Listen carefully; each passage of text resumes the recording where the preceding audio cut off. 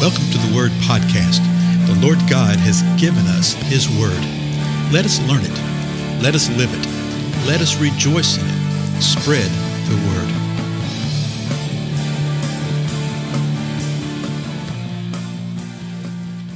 Blessings, everybody. This is Dale. Thank you so much for joining with me today on the Word Podcast.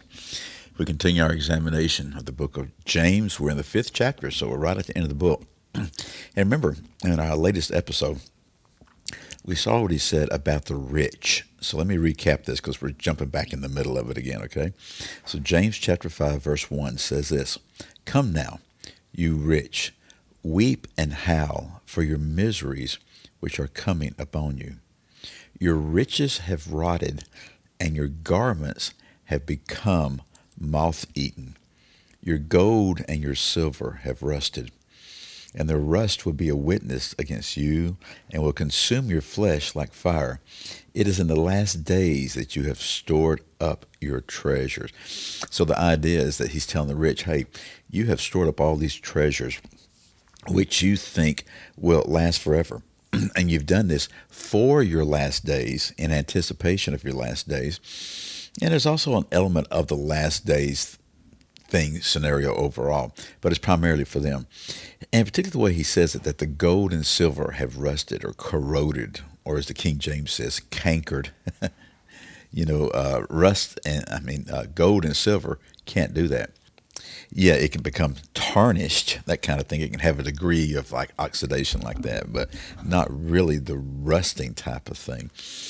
And so he's saying you're really putting your faith and trust in something you should. Now it continued, verse 4.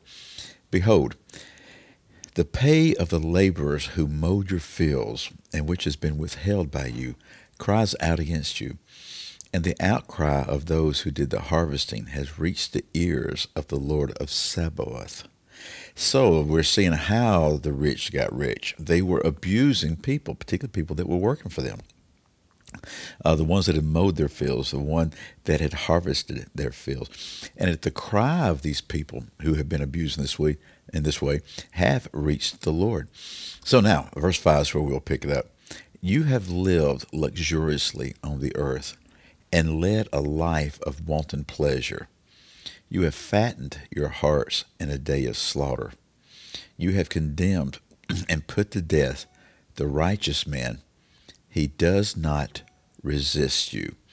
Man, so you sit there and go, wait a minute, I thought James was writing to those who were believers. Well, he was writing to those who were believers. So are there unbelievers who are still living this kind of lifestyle? What you see in several places in the scripture is that people believe, they repent, confess, believe upon the Lord. They're saved, they're baptized, the Holy Spirit comes within them. And then the Lord continues to give words of warning. He says, hey, let those who used to steal no longer be a thief. Let those who used to be adulterers no longer live in that way. No longer practice sin. In other words, there will be temptations to live in the previous lifestyle. But we are empowered by the Spirit to no longer live that way. And so I think he's speaking the word to the rich right here. He's telling us, hey, this is how you used to live. And if you keep living in this way, if you keep depending upon your riches, then these miseries are going to come upon you. And he tells them what they have done. And I think there's also sort of a strong undercurrent right here. You need to take care of some things. You need to address some things. He tells them what they've done. You've lived luxuriously. You lived a life of wanton pleasure. You lived where you fattened your heart off for the day of slaughter. Isn't that a great picture? You've actually condemned and put to death righteous people, and they didn't resist you. And this is what the rich will do. They'll do it in a lot of different ways. And so he's acknowledging that this has happened, and he's letting the people there know that this has happened and that it should not be. Now it gets really interesting here in verse 7. Because verse 7 starts with the word therefore. So, in other words, in light of all this, be patient, brethren, until the coming of the Lord. Well, it's like a dramatic change of pace right here. Be patient, and then brethren. So he's letting the brethren know that, yes, this is what the rich have done. And there's going to be rich that will be saved. There'll be rich who will not be saved, okay? What is our call in the midst of all this? He says, therefore, be patient, brethren, until the coming of the Lord. We as believers are called to be patient, to be long-suffering. Yeah, like, okay, when's the coming of the Lord? Well, to this point in time right now, we've been waiting some 2,000 years, right? And then he gives an example, even within the same verse right here. Therefore be patient, brethren, until the coming of the Lord. The farmer waits for the precious produce of the soil, being patient about it until it gets the early and the late rains. Verse 8, you too, be patient. Strengthen your hearts, for the coming of the Lord is near. Well, obviously, when you read the scripture, you find out that God's timetable is a little different than ours.